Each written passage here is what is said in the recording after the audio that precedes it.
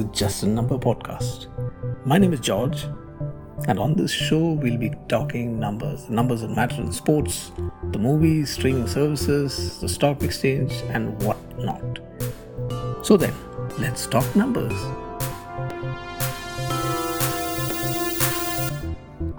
In today's episode, we try to figure out how to beat Rafael Nadal, the king of clay, God on earth, and whatnot. Our magic number? 54.7. A few days back, Rafael Nadal won his 14th French Open title. He literally destroyed Casper in his straight sets. This was his 22nd Grand Slam title. Now, Nadal is the king of clay. He has practically owned the courts of Roland Garros. He has lost just 3 titles out of 18. And he has won 91% of the highest level matches on clay. That's even more than Federer on grass, more than Djokovic on hard courts, which is pretty amazing. And staying on the French Open stats, Nadal is the first player to win 4 Grand Slam titles without dropping a set. And he did that at the French Open, obviously. He's the first player, male or female, to win 100 matches at the French Open.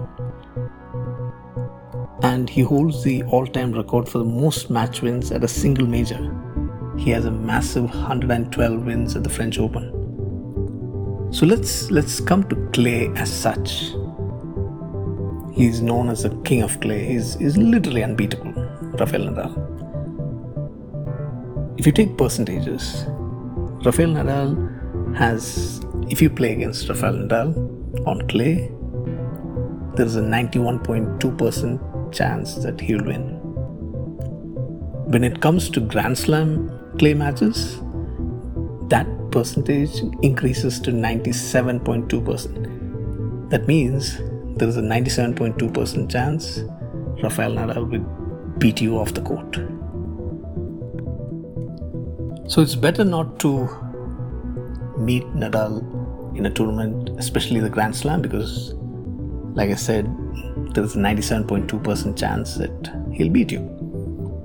The interesting thing is, if you come to the Davis Cup, there is a 100% chance that he'll beat you because he has a 19-0 track record there. So is there any place in the circuit where you have a chance? Actually, there is a slight loophole of sorts. If you face Nadal in an ATP 250 tournament, there is only an 82% chance of his winning.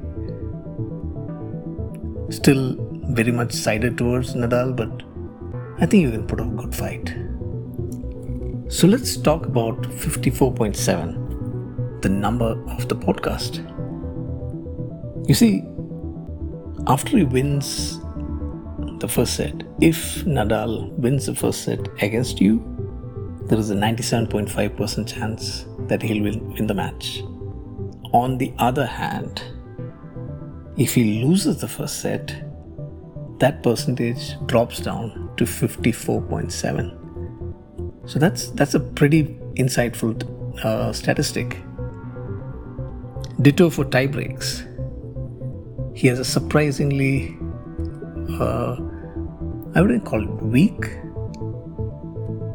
but a bit of a weak point when it comes to tie breaks, because he only wins 66% of tie breaks.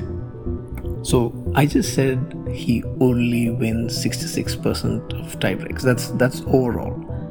But the interesting thing, as with all champions, Rafael Nadal wins 75% of all deciding tie breaks.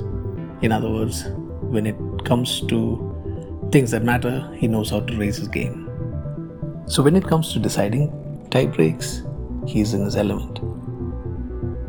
The interesting thing is, when it comes to deciding sets, let's say it's the 4th set of a match, you need to win 3 and you already won 2, there is a 77.6% chance that he'll win.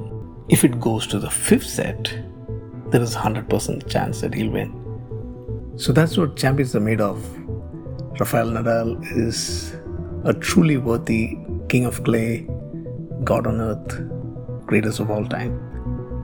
Somebody who can raise his game, who excels in pressure, in extremely stressful situations that would bring other players down, and which is a true sign of a champion. Thank you for listening, and we'll soon be back with our next episode. Take care.